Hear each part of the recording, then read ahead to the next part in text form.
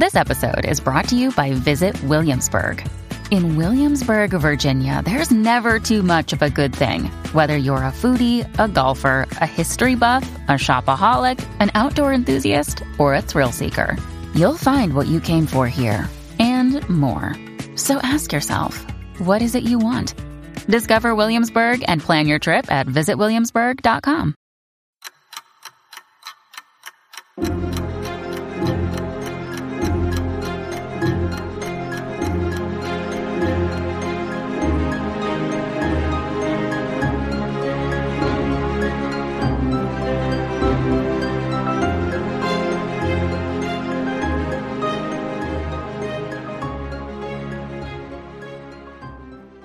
Well, welcome back to another episode of Parker's Pensies. This is a podcast where we explore thoughts in philosophy, theology, nature, and life. I love thinking about cool stuff, so come think with me. I just want to give a big shout out to the Patreon supporters. And if you have benefited from the show, please consider becoming a Patreon supporter, a patron, I think. I just added a bunch of new cool stuff over there, so you can go and get stickers and mugs and all sorts of fun stuff. So check that out. Link in the description. But without further ado, I have another special guest with me. Today I have Dr. Tom Morris, and we're going to be talking about philosophy outside the academy. So without further ado, Dr. Morris, thanks so much for coming on the podcast. Hey, it's great to be here with you, Parker. Well, so instead of introducing you fully, I think our full conversation is going to be about you and your story. Can you just briefly tell us, where'd you get your PhD? You got a PhD in philosophy. Where was that at? Well, let me back up a little bit, and I'll get you there. Yeah. Interestingly, right. Nobody in my family had ever gone to college. And whoa. I think it was the summer before my senior year at Durham High School in Durham, North Carolina. My mother said, hey, there's no money for college, so figure out what kind of job you want to get. And I was kind of surprised because all my friends were applying to college, and I said, well, I want to go to college. She said, well, there's no money. So we got a letter in the mail saying I was nominated by my high school for a special scholarship. It was called a Moorhead Scholarship to UNC Chapel Hill. And we didn't even know what it was. So my mother called the teacher and said, what's a Moorhead Scholarship? And the teacher said, what's about the best thing possible? It's all expenses paid for 4 years. And he may even have money left over at the end of the 4 years from the scholarship. So he should take it if he gets it.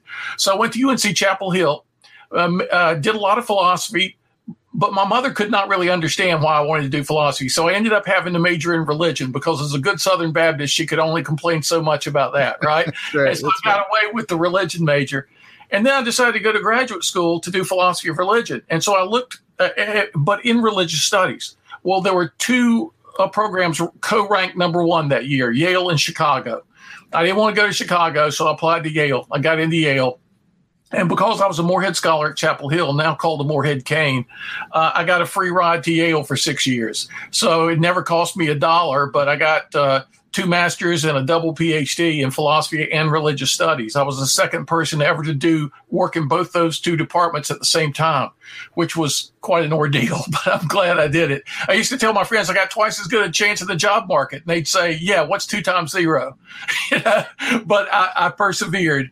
And then I did something really original for my dissertation, and it got me hired by the place that wanted to be number one in the world in that specialty, philosophy of religion, which was the University of Notre Dame. So I started my career at the most amazing place. We quickly did become number one in that specialty, and I thought I was going to spend my entire career, in the classroom at Notre Dame. I mean, I had big classes. I had an eighth of the student body most years in my class. I had 12 teaching assistants, so I didn't have to grade papers. I taught 2 days a week, and it was just a wonderful place to be. But then I started being asked by business groups that had heard about the popularity of my classes, hey, did the philosophers say anything about ethics that we need to hear today, or about success? Did the philosophers talk about success? And that started what I've been doing now for 30 years. Yeah, that's so great. So why did the businessmen, why did they think to talk to you about that? Well, it's funny. The first person who came to my house was a lady from the Chamber of Commerce. And she was a neighbor, and she said, look, I've heard your classes are really popular at Notre Dame. We're having a thing in the Chamber of Commerce for young business leaders in the community deemed to be the future top leaders of their companies. And we're going to do a day on business. We're going to do a day on ethics, and we're going to do journalistic ethics in the morning, take them to the local TV station, the local newspaper. We want to do business ethics in the afternoon. Could you give us a talk on business ethics? And rather than saying, well, that's not my specialty, and I've never taken even a class in that, I've never even read a book on that, I said, okay, let me put something together.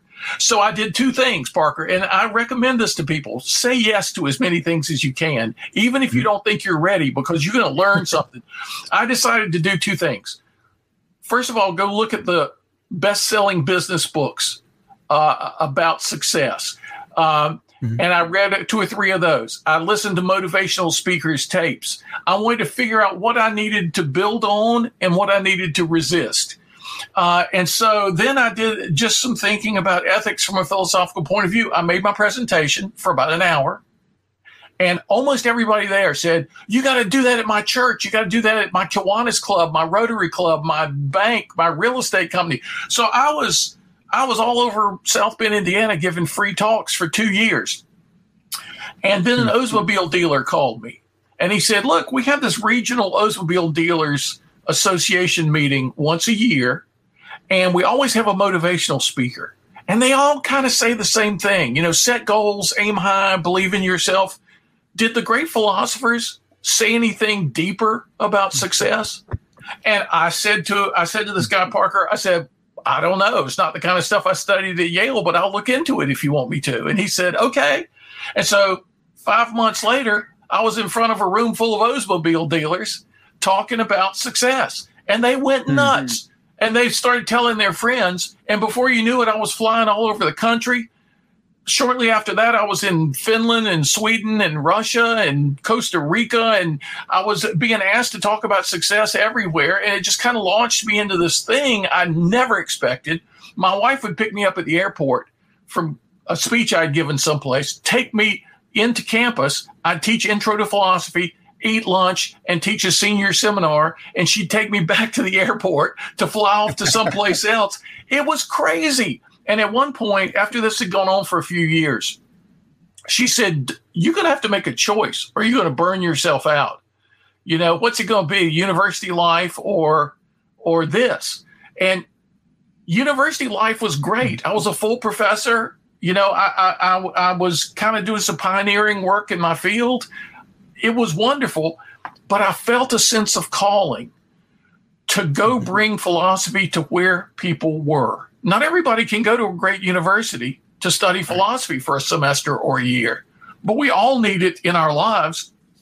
And it occurred to me the last truly public philosopher not affiliated with the university was Ralph Waldo Emerson, 150 years before my time. And I thought, okay, it's about time that philosophers unlock the gates of campus and get out into the world, hit the streets, So in 1995, I did what nobody had ever done. I resigned being a full professor, not to go someplace else to another university, but just to set up as an independent philosopher. Now, I don't know how I explained that to my mother, right? But here we are, here we are 26 years later, and I'm still doing it. Yeah. Well, your story was so interesting to me as I heard in class, people talking about what do we do with this degree? What do we do with a degree in philosophical theology or philosophy of religion? And we all kind of joke about, well, we'll find a professorship and I'm going to find one, but you won't. And then every now and then a professor will joke, say, hey, well, Tom Morris made it out. He's in business. He's in the business land. So you're kind of the shining hope for a lot of us. Yeah. But I wanted to talk to you about this because I study theology, and I'm looking to go on and study philosophy. And like you said, 0 times 2 is still 0. There's not very many jobs. But a lot of professors have talked about, you better find a plan B. You better find a plan B. And you're kind of the plan B that wasn't a fallback, but that kind of blossomed out of this. Yeah. And so I don't know if you've personally thought about this. I'm sure you probably have. But are you unique, or can this be done by other philosophers and even theologians? Yeah, I think it can be done. I think it can be done by anybody who gets excited about ideas. and about ideas that people can use to enhance their lives. And if you're passionate about it, if you turn yourself into a good storyteller, you're a person who yourself enjoys what you're doing. And see, it helped me that as a teenager, I played guitar in bands and I traveled a lot and played for some big audiences. So I was accustomed to being in front of thousands of people. I would mentally hide behind the other 6 guys, but so it's different when you're on stage by yourself. But I've had audiences of up to 10,000 people in a room, and that's a different kind of experience. But if you're excited about what you're doing, if you've absorbed ideas that you want to share with other people, and if they're ideas that will help those other people with their lives, you just walk onto a stage like that and you have fun talking about those ideas, and what results can be extraordinary. I mean, I've seen thousands of people jump to their feet, stomping and clapping and whistling and yelling at the end of a philosophy talk. And you would say, whoever thought this would happen, And right. Like I say, for the first 2 years, I was doing it all for free. I didn't think of this as a business or a job or an occupation that would pay the rent or anything. I just wanted to make a difference for people. And I had a graduate student who went on to be director of alumni at Yale and then became dean of admissions for many years at Yale, a very accomplished guy named Jeff Brenzel. He had been a public speaker before he became a graduate student in philosophy. And so he came into my office one day. He said, I hear you've been giving all these talks to businesses. I said, yeah, it's a lot of fun. And he looked around my shelves in my office. He said, I see a lot of coffee mugs and baseball caps and ballpoint pens with stuff like Kiwanis and Rotary and the bank and the real estate. Is this what they're paying you for your speeches? I said, yeah, isn't it great? You can actually get paid money for talks to business groups. I said, really? I didn't know. Well, shortly after that conversation, somebody called me and said, we've got $50 for a speaker. And I said, really? Okay. Because I was doing it for free, And then the next call was $150. The next call was $250. And the next call was $500. And really, before you knew it, people were paying me more for an hour of speaking than Notre Dame paid me per year as a professor. And again, that's not the reason I did it. I didn't even know that would happen. I just did it to be of use to people. And it just became this tremendous thing. I gave a talk once years ago to the top 750 people at Merrill Lynch globally, their global leadership team. And I was the only person on the program that you never heard of. I had hardly heard of me. It was like, why are they letting me? Because I was pretty young at the time. I was in my late 30s or early 40s. And I said, why are they asking me to give a talk? But I gave my little talk. And interestingly, Parker, at the time, I used overhead transparencies. Now it would be PowerPoint, but they didn't have a setup for that. So I couldn't use my transparencies. I like to walk around the stage when I'm giving a talk or around the room. And they couldn't do that. They had a stage that was about 5 feet by 5 feet and a podium. And I had to stay at the podium. No clip-on microphone. It was, I had to stand behind the microphone. And I usually would give my talks in an hour. Well, they only had 45 minutes. So I was just thinking, man, everything's against me here. All the stuff I like to walk around, I can't walk around. I like to use, visual illustrations. I can't do that. And I've only got 45 minutes. Okay, I'll just pour myself into those 45 minutes and do my best. Oh, and I forgot to mention, of the 750 people, 50 were in front of me. 350 were on the right, and 350 it was the weirdest room layout I've ever seen. And so I just said, okay, forget, I don't care. I'm just going to have fun and do this thing. And I got this standing ovation from these people.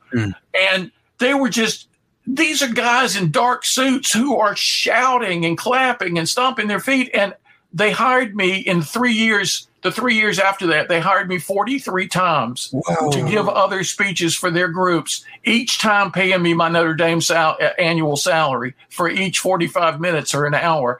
It was ridiculous. I mean, I had no idea there was such a need in America. There's almost like a drought of wisdom We've got a flood of counterfeit wisdom all around us and faux virtue, but the real thing, people are hungry for it.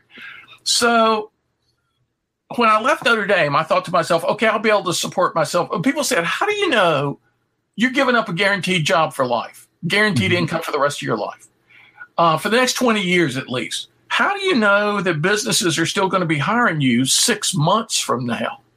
And I said, well, I don't know that, but I feel a sense of calling. And I said, in my tiny way, it's almost like Abram being called out of Ur and named Abraham, that he was the father of faith because he was willing to leave the place he was prosperous and the place he knew to go into the unknown for a promised land he couldn't even imagine. And he did it out of faith, not out of certainty. And so I'm going to try to do the same thing. I just really feel like I'm supposed to do this. And to tell you a side story, Parker, I used to be afraid of flying. I wouldn't get on an airplane for 9 years during my time at Notre Dame. And all of a sudden I was flying on 400 to 500 airplanes a year. And people said, do you suddenly think flying is safe? And I said, no, I suddenly think I'm supposed to do it. And that was my Abrahamic thing, So I didn't know there was any security attached to this at all. I didn't know that whether I'd be back knocking on the door at Notre Dame in 2 years, but that was 26 years ago. But here's a mistake I made. I said to myself, okay, people pay for two kinds of things.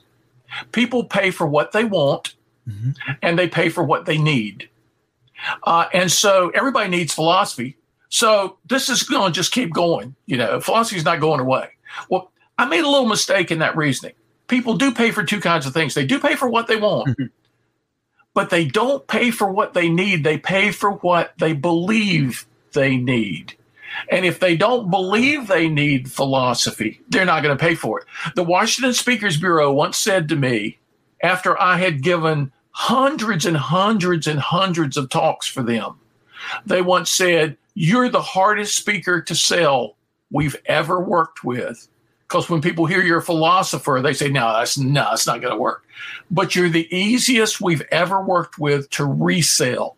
Once people hear what philosophy is, they want more. But there's an initial resistance because almost everybody had a bad course or knows somebody who had a bad philosophy course with a professor who mumbled to himself for the hour and said things nobody could understand. And that's this impression of philosophy. So we have to break you through that. And you know how they did it? They had an interesting policy. They would pair me up with really famous speakers, with Colin Powell, with George H.W. and Barbara Bush, with James Carville and Mary Matlin, with whatever astronaut was famous then, with whatever Olympic gold medalist there were, or whichever coach won the national championship. And that famous person would be the first speaker at a conference, and I would be the last. Or I would be the last person, and they would be the first. And even though they were paying me what my annual salary was for an hour, I would still be the junior speaker on that list, Right. But when they paired me like that, I was the who's he amongst the who's who, and people would say, who's this guy? Colin Powell would get a standing ovation when he walked onto the stage. Right. I had to work hard, and I would get it when I walked off the stage. But I was teaching people what philosophy is and what it could do in their lives. And it was so much, it's always been so much fun. Yeah. Well, Dr. Morse, so there's a kind of trope that says the analytic turn has, it's bifurcated philosophy. It's been so focused on one specific area of, episteme, whatever. You get so specialized. And so it's kind of this trope that modern philosophers don't really care about wisdom. They don't really care about ethics or the good life. So when you're teaching philosophy, are you able to pull from modern philosophers as well? Is it all back to Seneca, back to Plato? Can you kind of talk us through your what are you teaching these folks? Yeah, sure. I mean, first of all, I ended up kind of rediscovering the practical side of philosophy. Starting about 100 years ago, philosophers were kind of jealous of some of their children, the natural sciences, that used to be called natural philosophy, but had broken away to become biology and chemistry and physics and all this. And these branches originally of philosophy were making such strides in very technical ways that a lot of the university philosophers started using more logic, more symbolism, more quasi-mathematical, really careful about their language, coining specialist terminology, kind of in emulation of the natural sciences. But that pulled them away from the fundamental human questions they had always been dealing with. Now, there have always been theoretical philosophers. It's always been hard to read Kant's Critique of Pure Reason or Hegel's Phenomenology of Spirit. Always been hard. That's one kind of philosophy. But it's always been engaging to read Seneca or Marcus Aurelius or Epictetus or Confucius or Lao Tzu, or there are things in Plato that are so engaging to what people really are concerned about. There are things in Socrates' other student, Xenophon. There are remarks of Socrates that he preserved that Plato didn't preserve because Plato was more interested in theory. Well, I'm going back to all those guys. But to give you an example to answer your question, I walked into a small boutique hotel one day, and I had been there earlier in the afternoon. They were setting out snacks, kind of afternoon tea, and I sat down and I was having a little snack, and I was all by myself in this beautiful lobby. And a young guy comes in a suit, and I said, "Hey, fix yourself a snack and come over here and sit down and talk." I mean, I didn't know who this guy was. So he came over and sat down. I said, "What's your name? What do you do?" He told me his name. And I said, so what's your work? And he said, "Well, I'm president of the Alfred P. Sloan Foundation." And I said, "No, you're not. Come on." He said, "Yeah, I am." And we got to talking about his dad was a philosophy professor when I was an undergraduate at Chapel Hill. And so we got to talk about modern philosophy and all this. So he had to go to a meeting. I had to go to a meeting. I come back in the room later, and somebody says to me what I'd said to that guy. "Hey, get some food and come and sit and talk to us." I said, "Okay." Well, it ends up it was the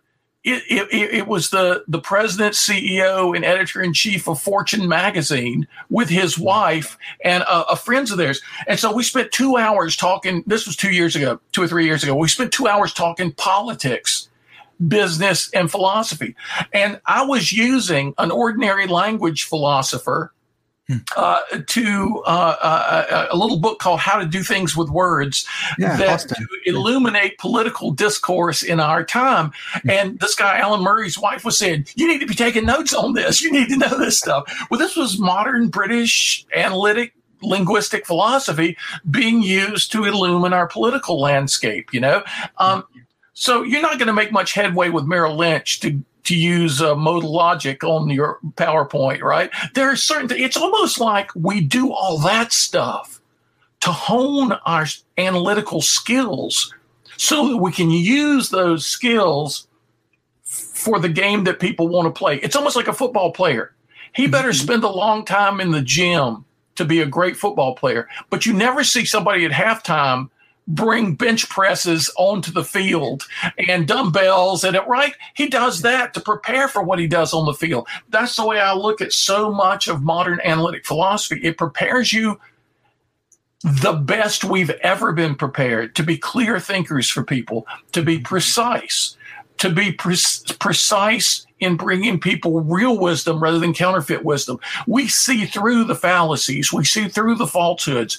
We can find those jewels, those gems buried beneath the mud. It's almost like an image I've used. I live at the beach in North Carolina, but I like an image of being in the mountains, panning for gold in a cold mountain stream. And most of the day I'm standing with the water up to my knees, and I got my pan in the creek, and most of the time my pan is full of mud. But every now and then I see a gold speckle, and I pull it out. It's a nugget, and I wash it off, and that's what I give people in my speeches and in my books, because they don't have time to stand in a cold stream all day long looking for that gold, but I do. And then what do they pay me for? To bring it to them in ways that they can use. So modern philosophy has served me just as well as Stoicism or Confucianism or Taoism or Christian thought of the Middle Ages. I draw from all the wisdom traditions, and I try to package it in a way that doesn't distort it, but makes it usable for people in their lives right now. Mm-hmm. That's so fantastic. And I think I completely agree with your idea of practicing and then bringing it to people. That's kind of how I think of philosophy as well. So I love reading, Thomas Nagel and the View from Nowhere. And it's like, well, there's more to reality than objective reality, and because there's subjective reality. And I want my students to know that. I don't want them to be, crazy modernists and reject the subjective perspective. Right. There's a lot of hard work to do in helping people think through that. Yeah. But then we get to repackage that, and as they grab it, as they start metabolizing it and chewing on it, then you can let them in further and deeper, and you can give them a book on this. You can give them Nagel's book, and let's come along with me now. Come along with me, and you're trying to leave some breadcrumbs for them. Absolutely. And then the real magic happens when they get to the point of seeing a side of what you're talking about that you haven't even paid attention to yet. It hasn't even occurred to you, but that's because they have a different background. They have a different educational journey and adventure. And so that's positioned them to maybe see a facet of this truth that, you've been blinded to. So as a teacher, I become a student, and they're teaching me, which allows me to teach the next group even better. There's this great dynamic, a virtuous cycle that goes on there. And with business groups, especially with the leadership groups of these big global companies, you got some really smart people, people who could have gotten their PhD in philosophy if that's the direction they had chosen to go in. But they're just as analytic. They're just as probing. And so to be in conversation with them and see from their point of view the things I'm talking about, it's like I'm learning more. I'm on a learning curve, steeper than anyone I've ever been on, and it's lasted for 25 years so far. Very cool stuff. Yeah. Well, so it's so awesome. I love that. What do you put in people's hands? So someone catches a spark, their mind comes awake. Yeah. What's the next step for that person? Right. Because, unlike a university where you got 16 weeks and 2 or 3 meetings a week, right, and you can really cultivate the garden, you're not just planting seeds, but you're cultivating the garden. You can watch things grow, actually. For me, it's for most groups, I've got an hour. And I may or may not see that same group of people ever again. So, because most business groups think it is part of their mandate for meetings that they expose people to as many new ideas and as many speakers as possible. So I've often been hired back by big trade associations that will say to me, "You're the first speaker we've ever had back." But still, the room is not the exact same people, because in those two years or year, there are people who left, there are new people who've come in. And so you're not building the way you do in a university context. So what I try to do is this. In my early years, a guy who used to be a producer at The Tonight Show followed me around to about 5 or 6 speeches. And about the second or third one, he said, "You know what you need to do? You need to have a little laminated wallet card with the ideas printed on the card that you're talking about, that people can carry away with them so they'll continue to think about these things." And I said, "Well, that's a good idea." And so next talk, a few months later, he comes up and he says, "Where's your laminated wallet card?" And I said, "Well, I haven't gotten around to it yet." 2 months later, same conversation. "Where are the laminated wallet cards?" I've been meaning to do that, but I've just been too busy. Third time, he comes up to me and he hands me a stack of laminated wallet cards. He said, "Give them out today to everybody in the room." And I look at these cards, and I still have one of the original cards. It's got the 7 ideas I talked about that day. 7 universal conditions for success. I call them the 7 C's of success, drawn from all the philosophers across wisdom traditions. And the back of the card was blank. So I said, I'll make these, and on the back, I'll put my website address. I'll put ways to get in touch with me, maybe the cover of a book, and I'll create a website that they can come to for further reading and to kind of deepen themselves in this. So you're right, Parker. It was so important for me not to just have a one and done, a hit and run, but to start a process with people. So even today, every few weeks, I'll hear from somebody, "I heard you in San Diego 20 years ago, and I still carry the laminated wallet card in my wallet." I'm thrilled. One guy said, he heard me speak on success. He bought my book, True Success, A New Philosophy of Excellence. He gave it to all his kids as graduation presents, and now he's giving it to his grandkids. I'm thinking, am I that old? But for ideas to stick with people like that, that really gives us as philosophers a sense of satisfaction that we're really being of use to people. Yeah. Yeah. Dr. Morse, do you have any kind of, vision for, so you're creating philosophers in these business people, and whoever you're speaking to. Do you have any kind of vision for creating more public philosophers that are doing what you're doing? Have you considered that at all? It never even occurred to me for the longest time, but I'm starting to think about that because I can't remember if it's Rutledge or Wiley or Blackwell's or somebody is putting out a book, a guide to public philosophy, and they asked me to write an essay for it. And so I did. I kind of told my story in various ways.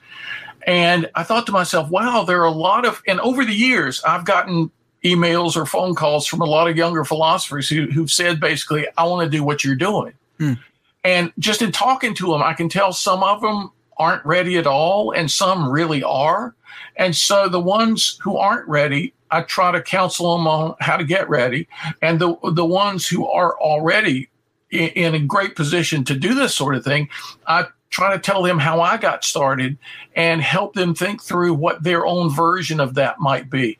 But you're right, Parker. I think at some point soon, I'm finishing up 2 big books, one that's taken me 20 years and one that's taken me 30 years to write. And as soon as these are completely put to bed, I'm going to think through whether I should hold an event for younger philosophers who want to have more impact in public and just spend a weekend together talking about, because pretty soon we'll be able to do that again, right? Yeah. We can take off the mask and meet together and just share all our stories about what we've seen that works and what we've seen that doesn't work. Because it can be like this. It's not like a university job that it's always going to be the same. I mean, the recession hit in 2008 and everybody canceled all their meetings. So that was like all the classrooms at Notre Dame being locked for 2 or 3 years, right? So what do? Right. You when life hands you lemons, make lemonade, right? You figure out new ways to serve people. In this pandemic, everything, the entire speaking industry shut down. Well, people were calling me last March. Oh, we're having such trouble dealing with all the uncertainties and all the difficulties. And could you give us a talk? But we don't have any budget for a virtual talk. But is there any possibility? So I was doing pro bono, back to the beginning, free talks, 2 to 4 times a week in March, April, and May, because nobody could pay, but everybody needed me. Yeah. Well, Parker, I don't do this to get paid. I do this because people need this. And if they can pay too, that's also good because my family likes to eat, you know. Yep.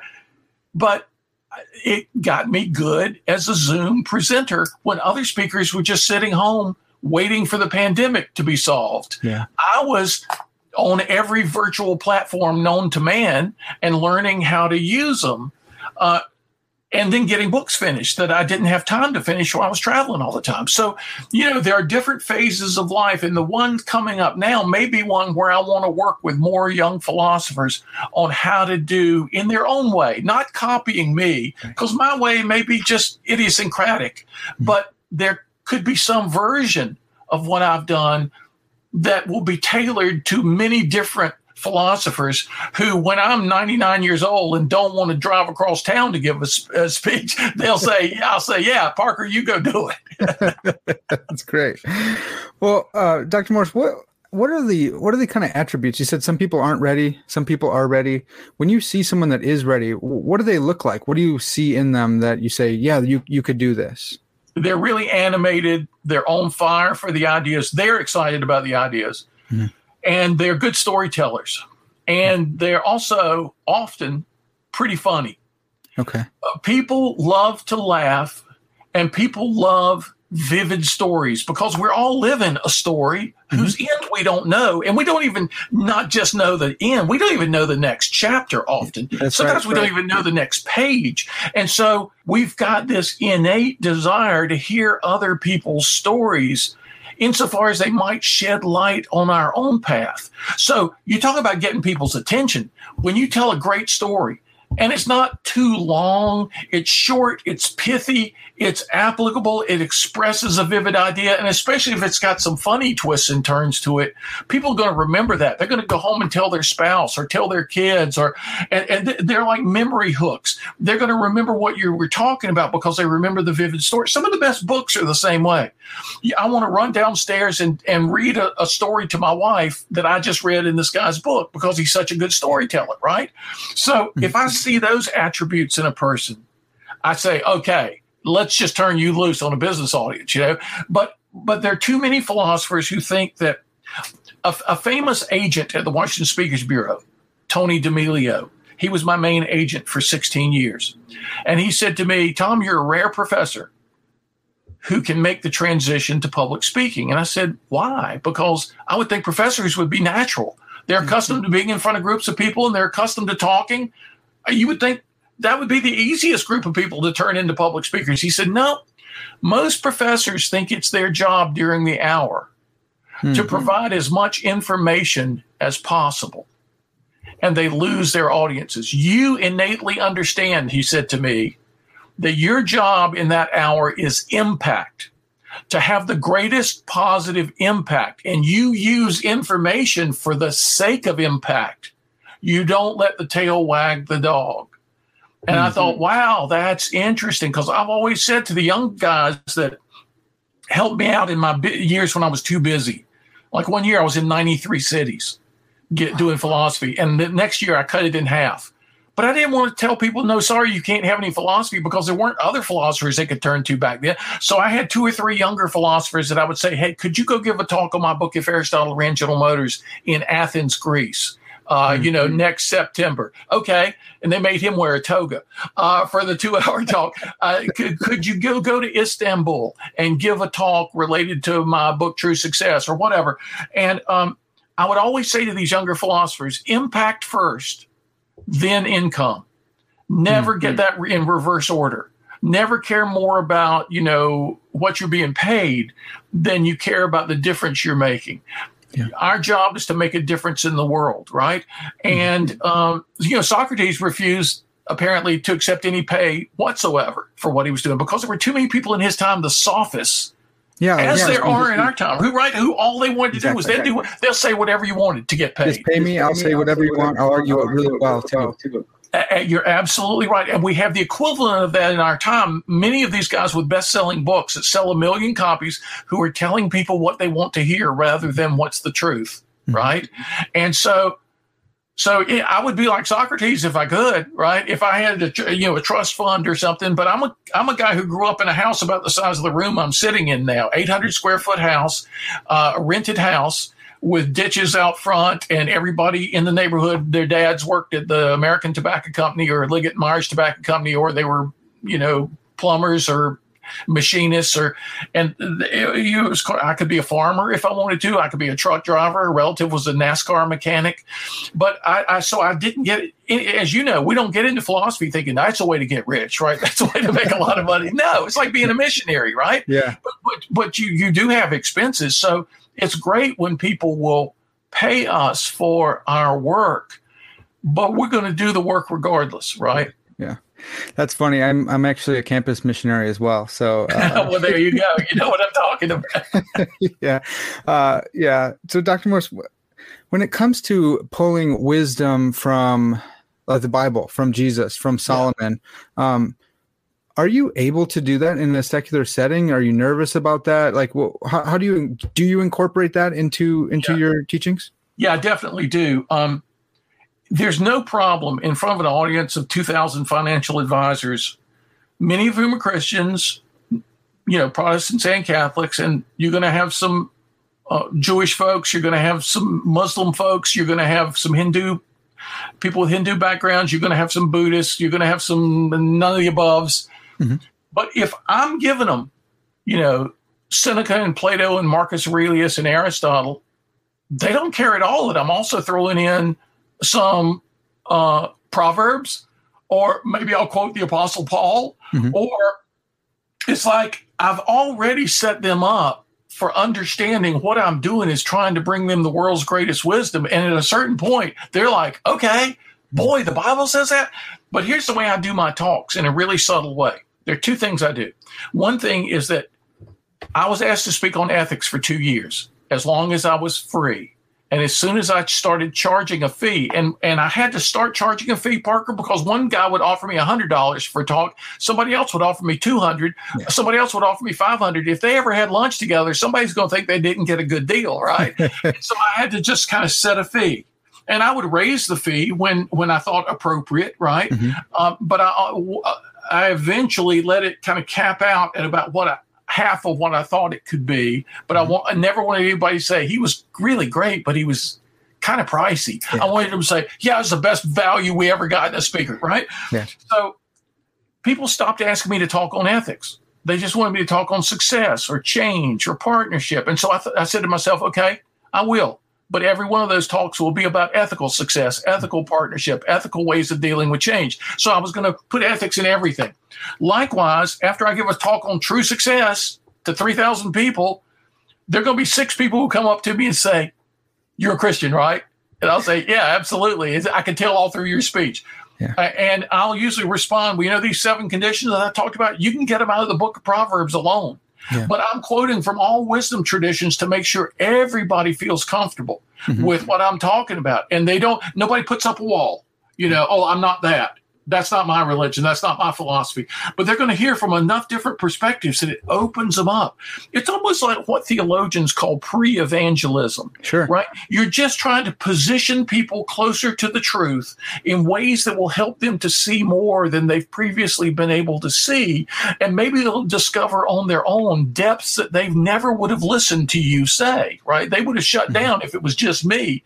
But as they discover these things on their own, they're going to open up in ways that maybe I couldn't have made happen. Yeah.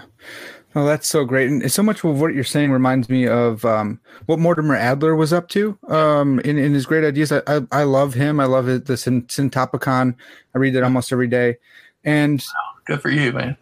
It's fantastic. But you've been at this for a while. Have you seen your audience change? Are people more hungry for it now? Are they less? You said people don't invite you to talk on ethics. Do you think that represents something in the culture that people aren't interested in ethics and they're more interested in success? Like, what's your take on that?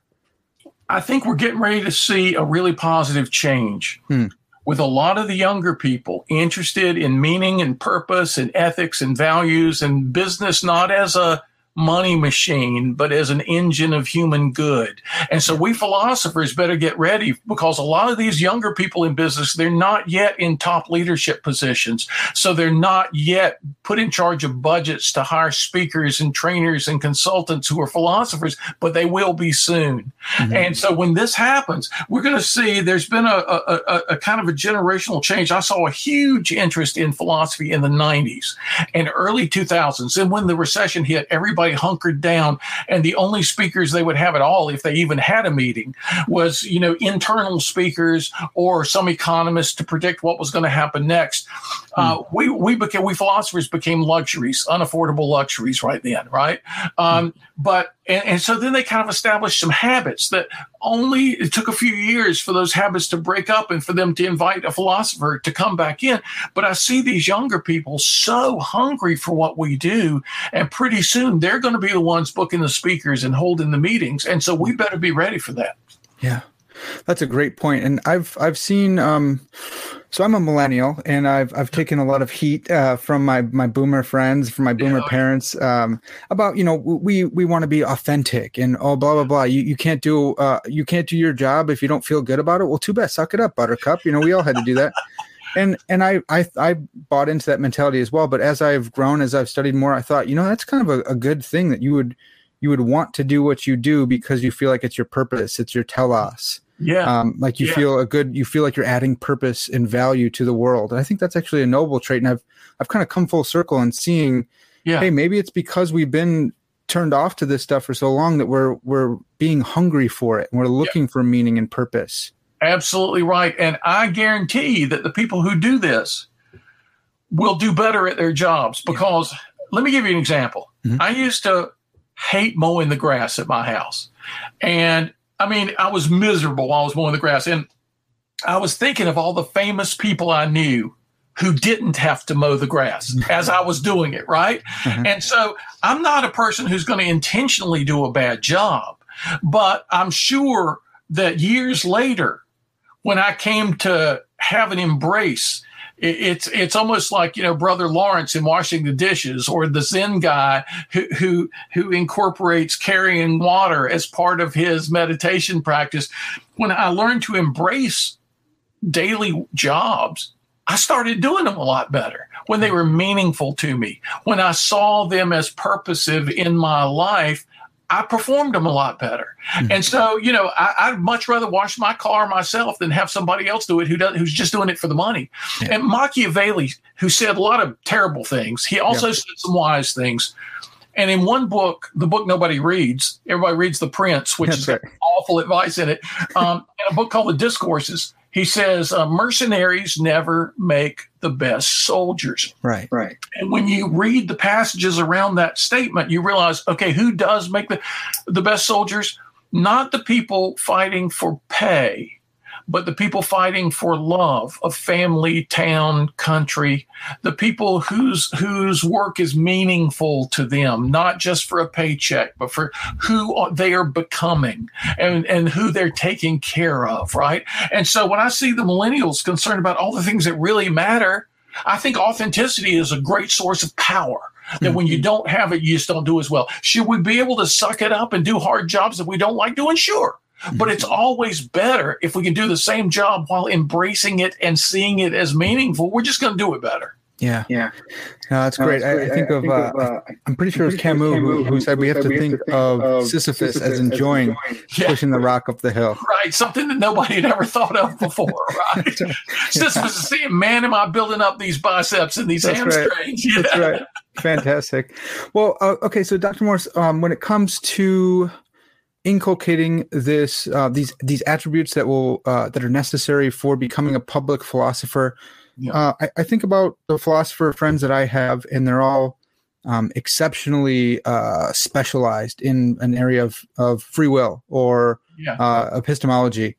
And I think that's great because I need them. I need to read their dissertation in order to talk to the guys that I disciple about free will and God's decree and stuff like that. Right. But what do they?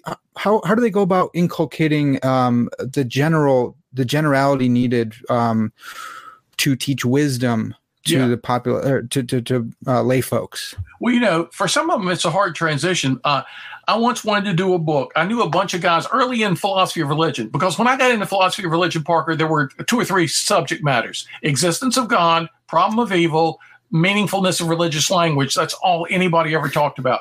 And so my dissertation was on the doctrine of the incarnation. People were thinking, what is he doing as a philosopher thinking about the incarnation? And now there's this huge industry of Trinity and atonement and sanctification and incarnation, all this. And a bunch of guys who were theistic philosophers, most of whom were Christian, one who was a Jew, an Orthodox Jew. They were really prominent in philosophy of religion at the time when I was a young guy, just getting started.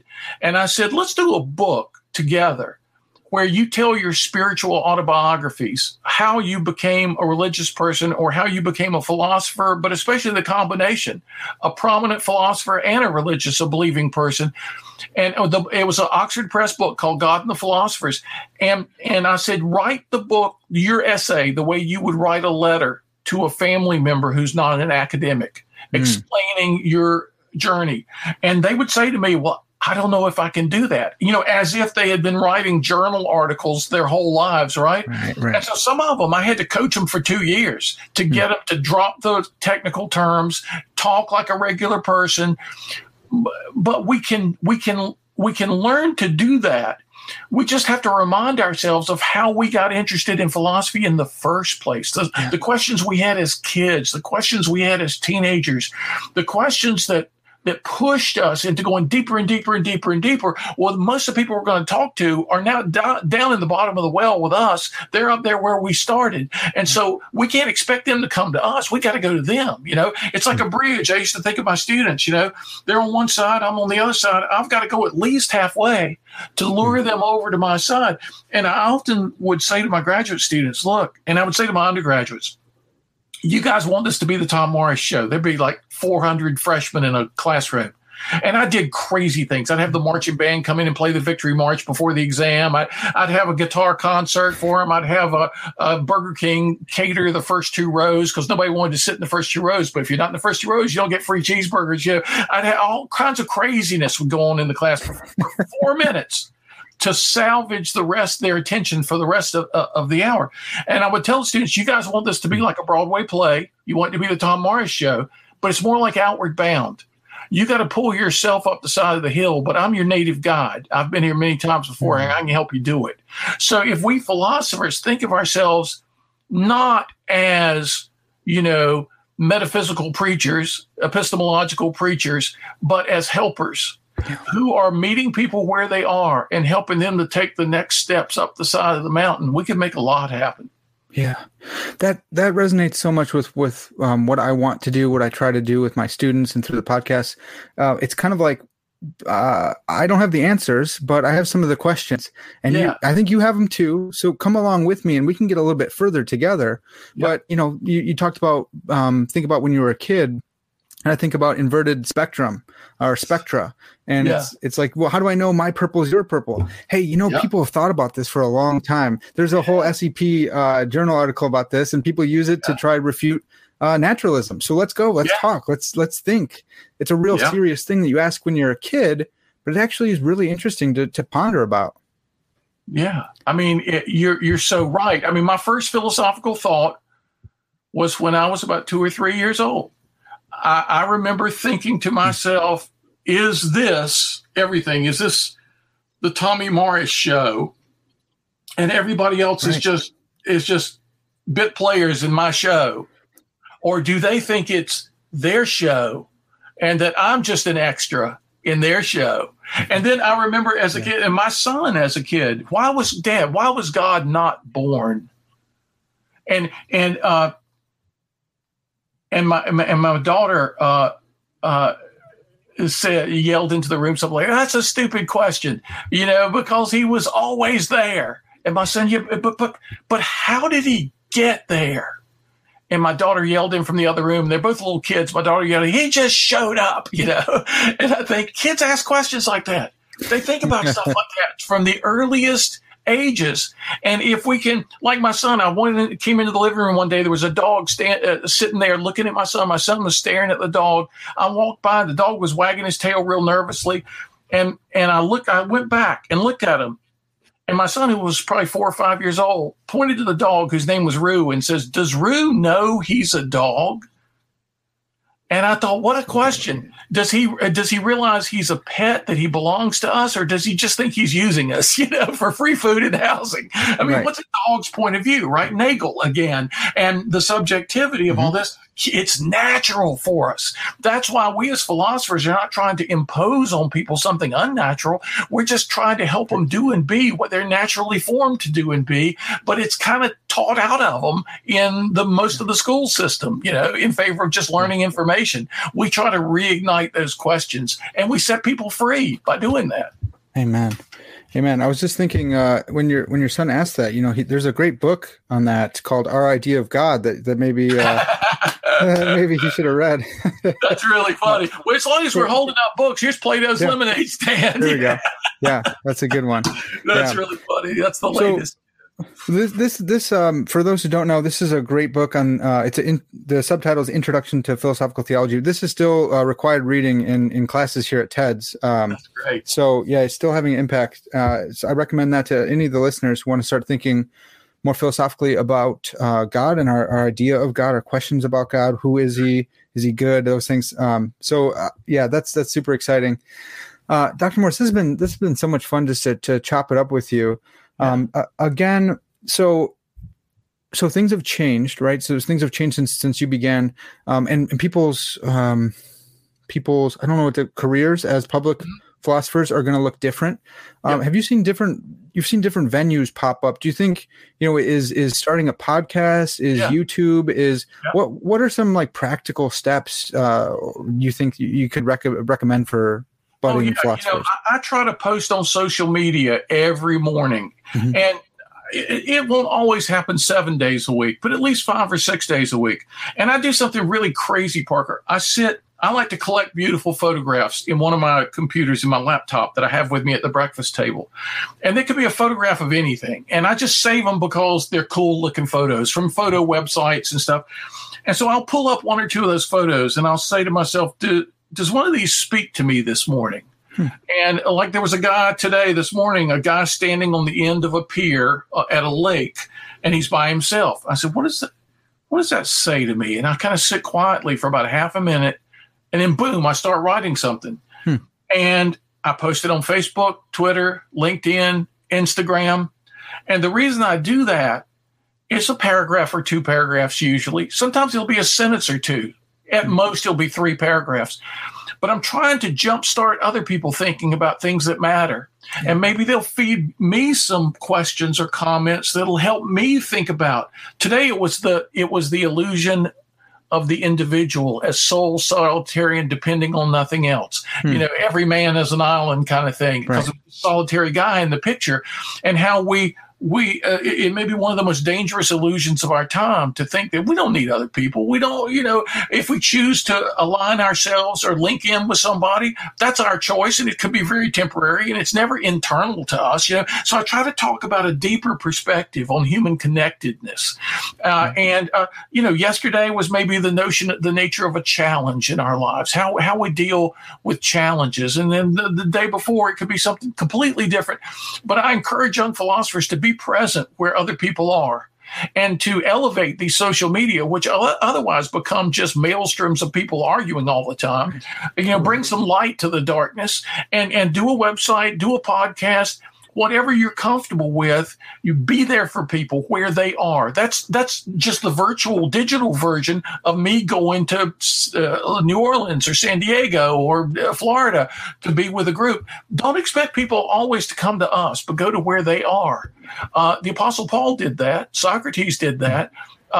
Some of the most powerful philosophers have gone to where people were, and that made all the difference. Yeah. Good stuff. Well, that's huge. So, Dr. Morris, where can people find you? Where can they find more of your stuff? Where can they find your books and podcasts? And best way to start, go to Tom V as in Victor. My middle name is Victor. TomVMorris.com. That's my main website.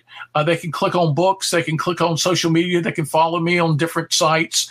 And they'll see books like this. I mean, you'd never expect a philosopher to write novels. Well, I did a book. It's the most fun I've ever had writing a book. The Oasis Within came to me as a movie playing in my head one day, and I didn't even know what it was. I wrote 10 pages and put it on Huffington Post, and within minutes had emails from all over the world saying, this is great, is this from a book? I didn't know what it was, but it ended up being 8 volumes, 8 novels of over 1 million words, kind of my Lord of the Rings, my Narnia, my little version of early readers said, this is Harry Potter meets Indiana Jones meets Plato and Aristotle. A kid in Romania, in Bucharest, who's 15 years old, discovered these novels in the summer. And as he read them, would write me every day through Facebook, direct message, asking me questions or telling me what he got excited about. And the kid at age 15 has become a really deep philosopher in 6 months just through reading the novels I never knew I would write. People can find out about those at TomVMorris.com. So I encourage people to come explore, look around, use anything that you find helpful to you. There was a blog you can sign up for. I'd love for people to come and philosophize with me. Yes, that's fantastic. I love that you wrote that novel, those novels. I think of C.S. Lewis. I think of Philip K. Dick. People who are putting their ideas into, and it makes you think. It makes you mentioned earlier about stories and how those influence us. So I'm really excited to see that you've done that. I think more philosophers need to write novels as well. It becomes deeply Christian worldview. comes up as you go through the books. It gets more deeply theological, and it's set in Egypt, of all places, in 1934 and 1935. And there's action and adventures, there are assassins, there are terrorists, there are political criminals, there are all kinds of people, and yet the philosophy gets very deep, from Aristotle to on through the Apostle Paul. You get Gilgamesh, you get Beowulf, you get a drawing from world literature. So yeah, I would encourage people, if you get a chance to see those novels on my website, pick one. Choose The Oasis Within. This is like the prologue of the series, only 180 pages. Most of the other books are 300 to 600 pages. They're big books. Okay. But this kid in Romania was writing me at the same time. A very prominent older lawyer was reading the same series, and he would send me pages of comments. And he said, this is revolutionizing the way I think philosophically about the world. So yeah, if we philosophers bring stuff to people in a way they can relate to, we can change their lives and they can change ours. Hey man, you got me sweating here. I'm all excited. I'm really excited. It's so great. You got to come back and we got to talk more. I really appreciate your perspective, and I think part of the reason you're invited back so much is that fantastic accent as well. It's just nice to hear. Yeah, that's right. That's right. Well, you can never tell I'm really British and I just fake all this Southern stuff. Right? That's right. Yeah, well, this has been Parker's Pensies. That's going to have to do it for now. Lord willing, we can talk some more later. But that's going to do it for us. Yeah, it was really fun. As always, all glory to God.